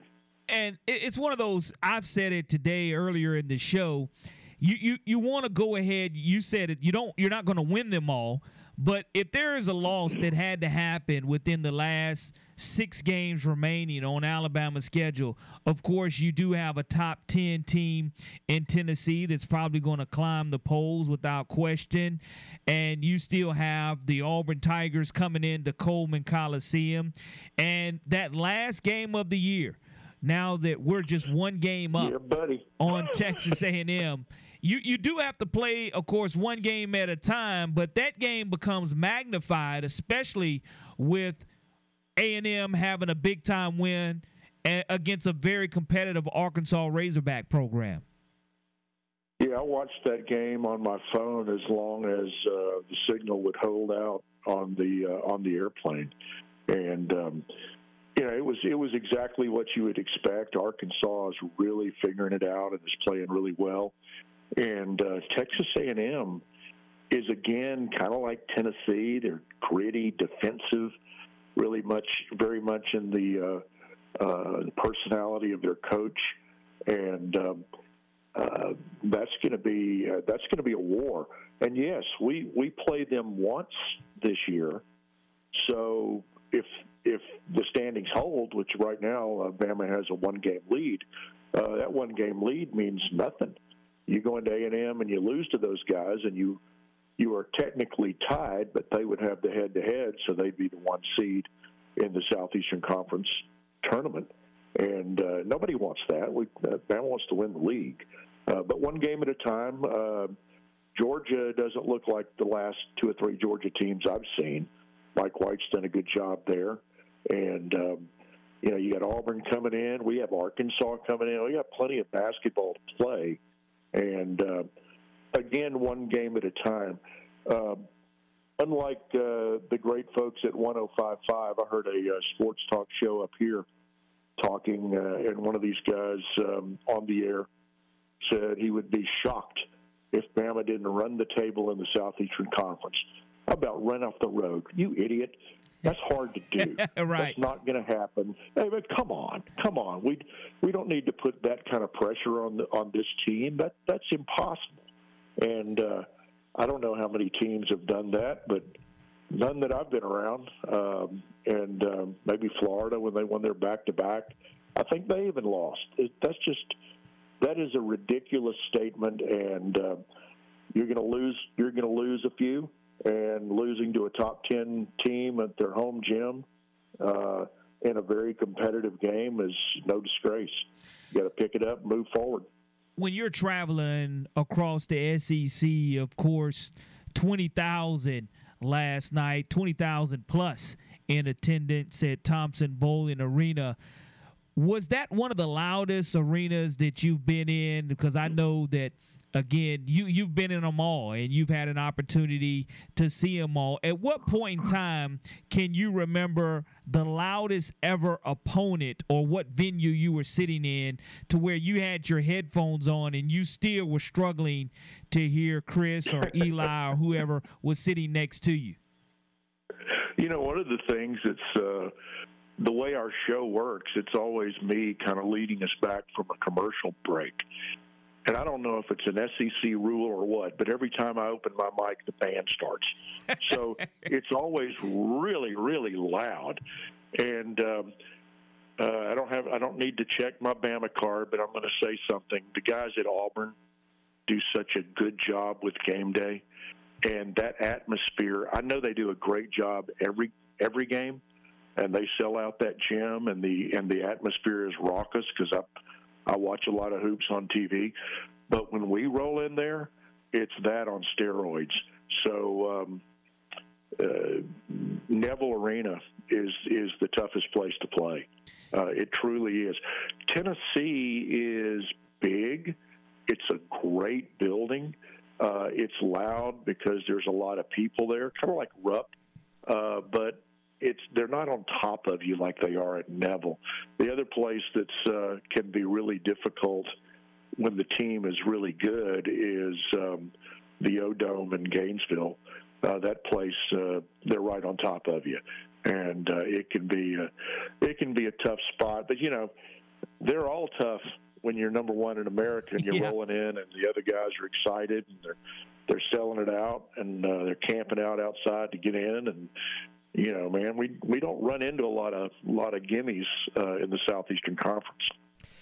Tom, we've been talking a lot today about Nate Oates and his matchup decisions. Obviously, he thinks about the game of basketball on a higher level than we do. I mean, as Rylan Griffin only played 11 minutes last night, but Sears kind of struggled through 24, and obviously Javon Quinterly just didn't play well at all last night. So who down the stretch, assuming they get their minutes? Welcome back to the Tide and Tiger Report. Call now at 694-1055 or take part on the WNSP app.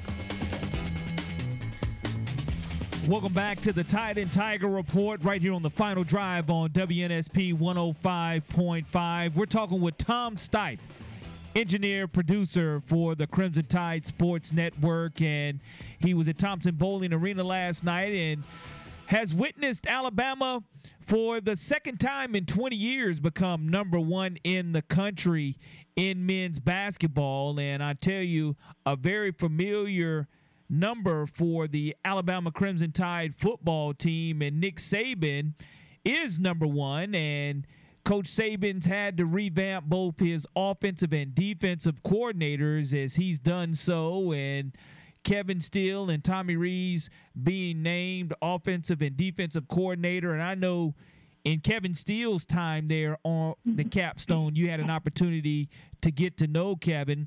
But Nick Saban's the GOAT. I'm not arguing with any decisions that he makes in regards to who he feels is qualified to coach underneath him. Yeah, I think that one thing is abundantly clear. The man knows what he's doing. And I know that our fans can call an offense better than Bill O'Brien, and they can call a defense better than Pete Golding. But at the end of the day, there's one man that has all the championship trophies and rings in his office, and that's Coach Saban. And, I don't get too excited about recruiting, although I love finishing number one in anything. And we did that again this year. And but as long as Coach Saban is happy with what's going on, I'm happy with what's going on. I have never trusted anything more than Nick Saban is going to roll it out there in fall and be a factor. So, our fans can be a little spoiled. I'm one of them, believe me. But at the end of the day, he's gone with somebody tried and true on the defensive side of the ball, something a little different, a little young on the offensive side of the ball. Neither of those moves really surprises me. Interestingly, he brought in an ex-NFL head coach as a special assistant yesterday or the day before, Ken Wisenhunt. So the thing about Coach Saban, and this is nobody's opinion but mine, I was around Coach Bryant back in the day, and he was surrounded by assistants that had been with him a long time, and that was fine. Coach Bryant won a lot of games, a lot of championships, arguably the best ever. If Coach Saban isn't, Coach Bryant is. But Coach Saban likes new voices in his ear. He likes new ideas. He wants the best of the best, the youngest, the brightest. that's the way he rolls. And, hey, it works great, doesn't it? Absolutely. You can't argue with the results that are there. And again, can't wait till the spring game to actually see them in action. And you mentioned how long that you've been a part of the Crimson Tide Sports Network, and whether it's men's basketball, whether it's the Crimson Tide winning national championships, and you listening to Eli Gold, let's talk about the most memorable moment for Tom Stipe as the engineer producer from a men's basketball standpoint first, and then we'll move on to football. Man, how long have I got? Hey, I'm an Alabama guy, and for me, it always starts with rings. That's the way Alabama people are. It's about championships. There have been SEC championships when we rolled into the SEC basketball tournament with Wimp, and it was almost expected that we would win that. Those were great days. Man, I was a student here watching Leon Douglas and Reginald King were classmates of mine, and, from Wimp's Sweet 16 teams to Mark's Elite 8 team, and Antoine Petway's Ruby Red shoes, and the McDices and the Ories and the Spreewells. Man, there have been a lot of great moments. But you know what? The SEC championship under Nate Oates, the year of COVID, when we played with not enough people in the gym to really appreciate that bunch, that was really anchored by guys that had hung around, the John Petties and the Alex Reeses, and what a special player right down the road for you, and Herb Jones. That team was so special and so very good, the great chemistry, and there have been a lot of them, but for me, it's are we going to beat Georgia? Yeah. Are we going to win this year? Yeah.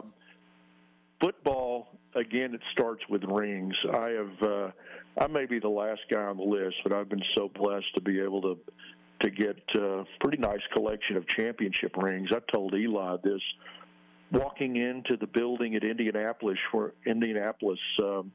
last January, where regrettably we lost to Georgia. There are guys that do what we do a long time and never sniff anything like that. And to be able to do it at your school, a team that you would be rooting for anyway, you'd be right there watching them. It's really a blessing. But, the players, goodness gracious, how many All-Americans can you pile up in a box? I mean, we saw the toughness of Jalen Hurts was on display here before it was on display for the Philadelphia Eagles. And, I was there when Derek Thomas absolutely posterized Steve Berline with Notre Dame in the sack, and Coach Stallings' great teams with Antonio Langham. And, you could see D'Amico Ryans on teams that weren't really that good, but what a high character, great player he was. And it's great to see him become the head football coach at Houston, where I think he started his NFL career. But as a kid watching Kenny and Joe and those teams, but in recent years, and maybe it's because at Alabama, up until the last few years, traditionally quarterback has been sort of a game manager type position, the way we have played over the years with Coach Bryant and the early Saban teams, and Stallings certainly. The magic of Tua, when you first saw Tua as a backup make some of the plays that he did, and you saw him in practice, and you're like, goodness gracious, this guy could throw a football through a keyhole at 100 yards. I mean, the accuracy, and the ball never hit the ground. And to see that for the first time, there was, everybody gets excited about quarterbacks, and I got excited about Tua, and I still am. I hope he stays healthy enough to put up a Hall of Fame career in Miami. But there's been so many of them. Julio Jones, when he rolled onto campus, and there was a new sheriff in town, and it was new. Obviously, the talent level was rising fast with that recruiting class with Mark and Julio. So I don't know, how many did I name? 100 or so? Hey, plenty of them, Tom, to go around, and I know you'll continue to see plenty more. And want to thank you so much for your passion and making yourself available on the Final Drive's Tide and Tiger Report, and look forward to talking to you here as the Crimson Tide are gearing up for March Madness. Yes, sir. It's Mardi Gras, man. Send me a king cake. You got it. Coming your way, my brother. I appreciate you. Tom Stipe, producer engineer for the Crimson Tide Sports Network, Hall of Famer in my book, folks, joining us here on the Final Drive's Tide and Tiger Report. Jason Caldwell coming up next to talk about the Auburn Tigers here on the Final Drive's Tide and Tiger Report. Hey, this is Coach Tommy Tuberville, and you're listening to 105.5 WNSP. Welcome back to the Tide and Tiger Report. Call now at 694-1055 or take part on the WNSP app. Welcome back to the Tide and Tiger Report on the Final Drive here on WNSP 105.5. And it's always a pleasure and a privilege to be joined by an Auburn insider. Anytime that anything's going on the plains, I know that I can call on one Jason Caldwell to keep us informed of what's going on inside the Auburn Tigers. Jason, good afternoon. How's everything going, my friend? Going good, Corey. How about you? I'm absolutely too blessed to be stressed. Wanted to talk to you this afternoon here on the Tide and Tiger Report about the excitement that's in the jungle. I mean, you had the number 3 ranked team come into Neville Arena this past Saturday. You had the game day atmosphere. The tents were out. Unfortunately for the Auburn Tigers, they came up a little bit short, but Coach Pearl was able to have a quick turnaround and get the team focused this past Tuesday night, and Auburn absolutely obliterated the Missouri Tigers 89-56. Yeah, best game they played this year. I think that one and the game at Washington earlier probably about as well as they played all season. But this Missouri team have been playing really well. But Auburn's defense clamped down, and Missouri's not a team that plays a ton of defense, and so Auburn was able to get some offense going and made some shots. I mean, that's the key. They've had open shots. They had some open looks against Alabama, just didn't make them, and they made some the other night, and it makes a huge difference. You're able to make a few shots, and then it kind of everything falls into place. But yeah, they actually played pretty good against Alabama, played pretty good against Texas A&M on the road, and so they actually played some pretty good basketball here the last couple of weeks. You're going to need to play more, starting Saturday at Vandy. Obviously a challenge playing up there, but Ole Miss at home, and then just the brutal stretch run at Kentucky, at Alabama, and then Tennessee at home to finish out.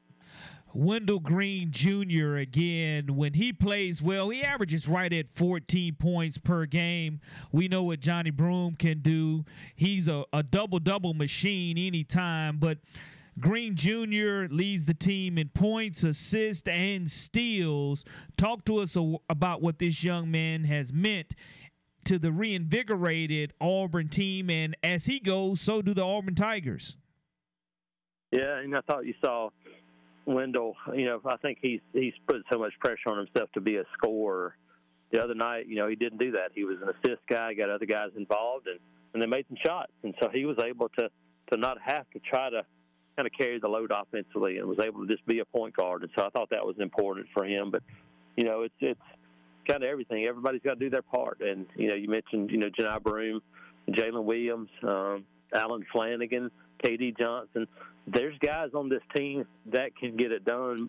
You're not going to have one guy that scores 30, but if they can get those guys that are, 8 to 10 points each, and you get 5 or 6 of those guys going and have somebody with, 16, 17, then you become a team that's difficult to guard, and so that's kind of the hope coming into the season. It hadn't worked out quite that way, but still a chance to finish off strong for these guys. Well, finishing up strong is very important for the Auburn Tigers. I believe they have 5 games remaining on that schedule. And kind of switching gears from basketball as we do prepare for March Madness and wind down, you're looking at a tremendous baseball program for the Auburn Tigers as well. And they're coming off their appearance in Omaha a year ago. Talk about the excitement on the Plains and how you look forward to seeing what they're going to do this year.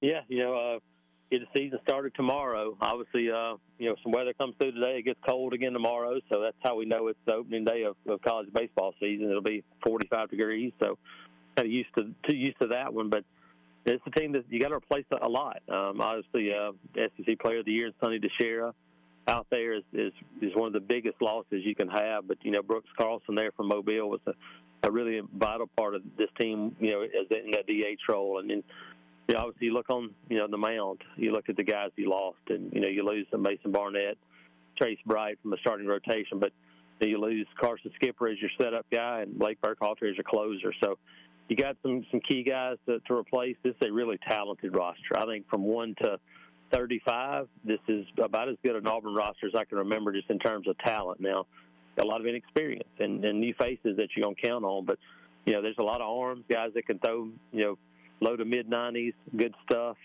You brought in Justin Kirby, a transfer from Kent State that has a lot of power as an outfielder. Cooper McMurray at first base, another transfer with a lot of power.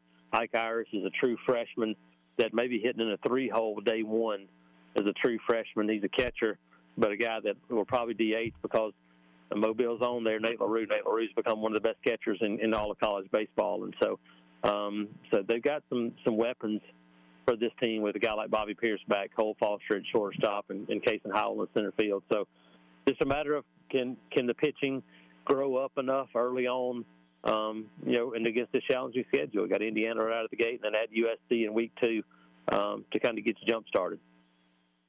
Jason, not to just jump back from one sport to the other, but I do want to ask you about this. We made a lot this week about Coach Pearl saying the game against Missouri was a must-win, biggest game of the year. Did you see it that way, and what do you think Auburn needs to do in these final 5 games? Obviously, 2 of them very winnable, 3 of them a little bit more difficult, to lock up an NCAA tournament bid and leave no doubt headed into the SEC tournament.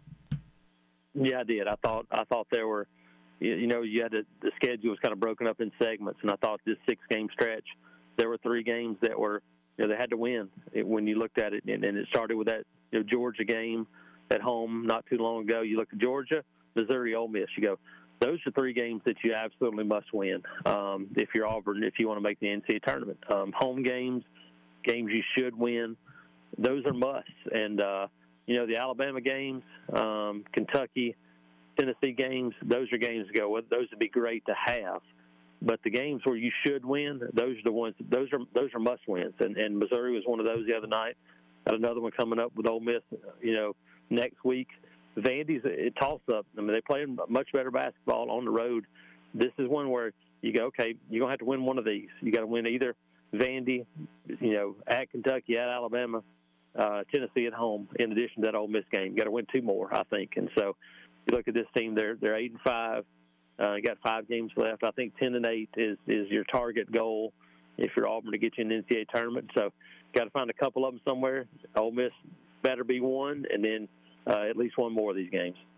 Jason, we've got about 5 minutes left with you, and I wanted to talk about Hugh Freeze and the excitement that he's brought. We saw the jolt of energy that Cadillac Williams brought during his intern head coaching title, and when it was removed for him, the head coach of the Auburn Tigers. But Hugh Freeze retaining Cadillac as one of his assistant coaches, I know that's boosted recruiting, and I think that Hugh Freeze is going to turn Auburn around here within the next couple of years.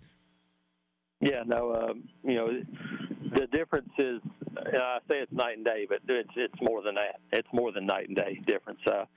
You're sitting here 2.5 months ago, and, before Brian Harsin was fired, I thought this is a program that 2023 was probably a 3-9 type season. I mean, that was where they were headed. And immediately got a boost in recruiting when he was fired and Cadillac Williams took over. I mean, they added commitments with an interim coach on board, which is unheard of, and they were able to do that. And obviously Hugh Freeze and new staff comes in and they hit the ground running. They add a lot of help from the transfer portal on both sides of the ball, offensive line and defensive line especially. It was a must. They had to have that. I mean, Auburn had done a terrible job of recruiting offensive linemen. There's no other way to put it. And they signed, 8 offensive linemen in one class, 3 transfers, 4 high school players, and a junior college transfer. And, that's half of what they had signed since 2017 total. They did it in one fell swoop. So they were able to go out and help themselves on the offensive line. And that's going to be a focal point, to see what this spring looks like up front. Obviously quarterbacks and how Robbie Ashford, Holden Garner, those guys, how they pick up the offense and do those things is going to be important. But they had to improve the lines of scrimmage, and they did a good job of that, both in the portal and in late high school recruiting. No question about it. Jason Caldwell covering the Auburn Tigers for AUTigers.com and officially part of the 247 or the 24/7 Sports Network and AuburnUndercover.com. Jason, I can't let you go without talking about LeBaron Philon and his verbal commitment to the Auburn Tigers. LeBaron had an outstanding day today, scored 32 points as Baker wins 53-41 over the defending state champions Enterprise. But this young man is special, and if he holds that commitment, and I think he will because of his relationship with not only Coach Pearl but Coach Flanagan, Auburn's going to get a special win, and I know they wish they could get him next year. Yeah, actually, myself and Christian Clemente, we were there in Montgomery today, so got to see him play for the second time and now in a couple of weeks. And so came out in his Auburn T-shirt, wore his Auburn T-shirt in warm-ups, and we got a chance to talk to him afterwards. But, yeah, he scored 30-plus and didn't have a point in the first quarter. The Enterprise came out, played a zone, said, look, we're not going to let you penetrate. And I thought a great job by Baker and their coaching staff by figuring out a way to get them out of that zone. And once they did, and they created some up-tempo situations, and then it became one-on-one basketball, and it was over with. And LeBaron is so good in the open court, getting to the rim and using his offhand that he can get shots up and make shots all over the place. And so, yeah, he's a scorer, and that's the thing. It's hard to find guys like that. And I think he's a guy that is just now kind of reaching, the scratching the surface of what he's going to be as a player moving forward as he continues to develop physically, get stronger, and continues to refine his shot and do some of those things. Man, he's going to be fun to watch for sure, and he already is. Jason, tell everybody how they can follow you and get up to date on everything that is Auburn. Yeah, you can check us out. Like I said, AuburnUndercover.com, AUTigers.com will get you there as well as part of the 24/7 network, and can also follow me on Twitter at ITATJason. Appreciate you, Jason. We'll talk to you soon. Thanks, Forrest. Jason Caldwell, in his 23rd year of covering the Auburn Tigers. Very insightful. Make sure you give him a follow. Michael Brauner and I will put the finishing touches and make room for Pigskin Pete and Brian Gennard, who are bringing you the Prep Spotlight. Coming up next here on WNSP 105.5. This is Richie Riley, the head men's basketball coach at South Alabama. There's nothing better than listening to WNSP Sports Radio, 105.5 FM. Welcome back to the Tide and Tiger Report. Call now at 694-1055 or take part on the WNSP app. Welcome back to the Tide and Tiger Report on the final drive with Corey LaBounty and Michael Brauner. And we want to thank our wonderful guest who joined us during this hour, Tom Stipe, who is the engineer-producer for the Crimson Tide Sports Network, along with Jason Caldwell. He writes for AU Undercover and giving us great insight on to the Tide and the Tiger side of things. And again, Alabama coming up short against Tennessee, ranked number 1 in the country, and just not able to hold on to it, Mike. And again, 5 games remaining on that schedule. Auburn with 5 games remaining as well. And the great thing for both of these teams is, of course, you still have that Alabama-Auburn matchup that's going to take place at Coleman Coliseum. Of course, and I think Alabama should be fine in that, but last night was a bit eye-opening to how teams who play really tough defense give. I mean, obviously, it was far from a cakewalk in Neville Arena the first time. The game was tied at halftime. They were down late in that one as well. I thought for a while they were going to lose that one. So Auburn's absolutely a team that can give Alabama a lot of problems if Alabama doesn't bring it. And obviously, you're hoping for a different game in Coleman Coliseum than you got in Neville Arena. But we'll see what happens. That is certainly the most difficult game left on the schedule for Alabama. So that game, Alabama and Auburn, will be the 1st of March. That gets us really started on March Madness. What a start to March Madness. And no question about it. And a lot to be at stake still for both of these teams as they continue to jockey for position. Want to thank everybody for tuning in to the Tide and Tiger Report here on the final drive on WNSP 105.5. I'm Corey LaBounty. Michael Brauner behind the glass. We'll talk at you tomorrow. Making room for Pigskin Pete and Brian Gennard. Make sure you tune in for the best of prep sports action.